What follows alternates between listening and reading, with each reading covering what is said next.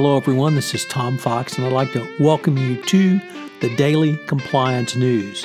The Daily Compliance News is an offering of the Compliance Podcast Network.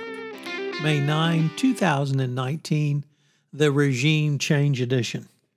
First up, the Wall Street Journal reports that the UK regulator, the Financial Reporting Council, or the FRC, Britain's watchdog for accounting and audit, has slapped a £5 million fine on KPMG and severely reprimanded the Big Four accounting firm for its failures in connection with the audit of the financial statements of the Co-op Bank for 2009, the year the lender merged with the Britannia Building Society. The penalty was later reduced to £4 million because KPMG agreed to settle. The FRC said that KPMG and its audit partner, Andrew Walker, admitted their conduct fell short in two areas: the audit of fair value adjustments of loans in the commercial loan book acquired from Britannia, and the audit of securities acquired from Britannia called leak notes. Next up, from the Financial Times, the U.S. will return assets of almost $200 million to Malaysia from an international probe into funds missing from the 1MDB sovereign wealth fund that was turned up in the United States, including money linked to the film that produced The Wolf of Wall Street.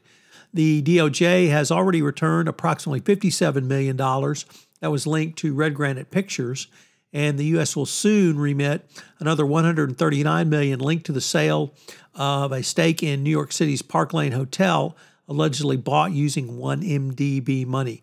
The reimbursements are a victory for Malaysia, which launched an immediate investigation into 1MDB, and from which the DOJ alleges $4.5 billion has gone missing after Prime Minister Mahathir Mohamad ousted Najib Razak in elections. Next up, the continuing saga of the NCAA bribery scandal in basketball, now separate and apart from Varsity Blues, so this is athletes.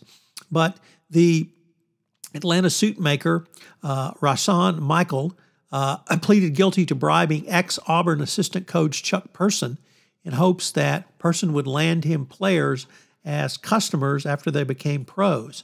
So yet another guilty plea in this case. One can only wonder when the NCAA is going to wake up and actually do something. And finally, regime change continues to be a portending event, one that Karnak the Magnificent might actually utilize for corruption investigations, as Bloomberg reports that Nigeria has sued Shell and Eni officials for corruption over a Nigerian oil deal, and the lawsuit's in London. It believes that a handful of executives, including both the CEOs of the company, were tied to more than $1 billion in bribery payments.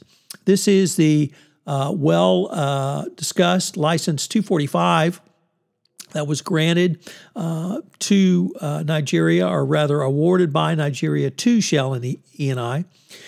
To win this, the companies paid $1.1 billion to the government of Nigeria, but the government of Nigeria says that they knew the monies would be used for bribes going forward. If you didn't check the latest episode out, Popcorn and Compliance, please do so, because Jay and I are joined by Sean Friedland to break down the Avengers movie Endgame. Sean is an MC Universe aficionado. We recently premiered 2 new shows on the Compliance Podcast Network in modern medium. Paris Fox takes a look at how you go through the process of designing art and why it's so important for the compliance practitioner to utilize these skills in their communications with their employees.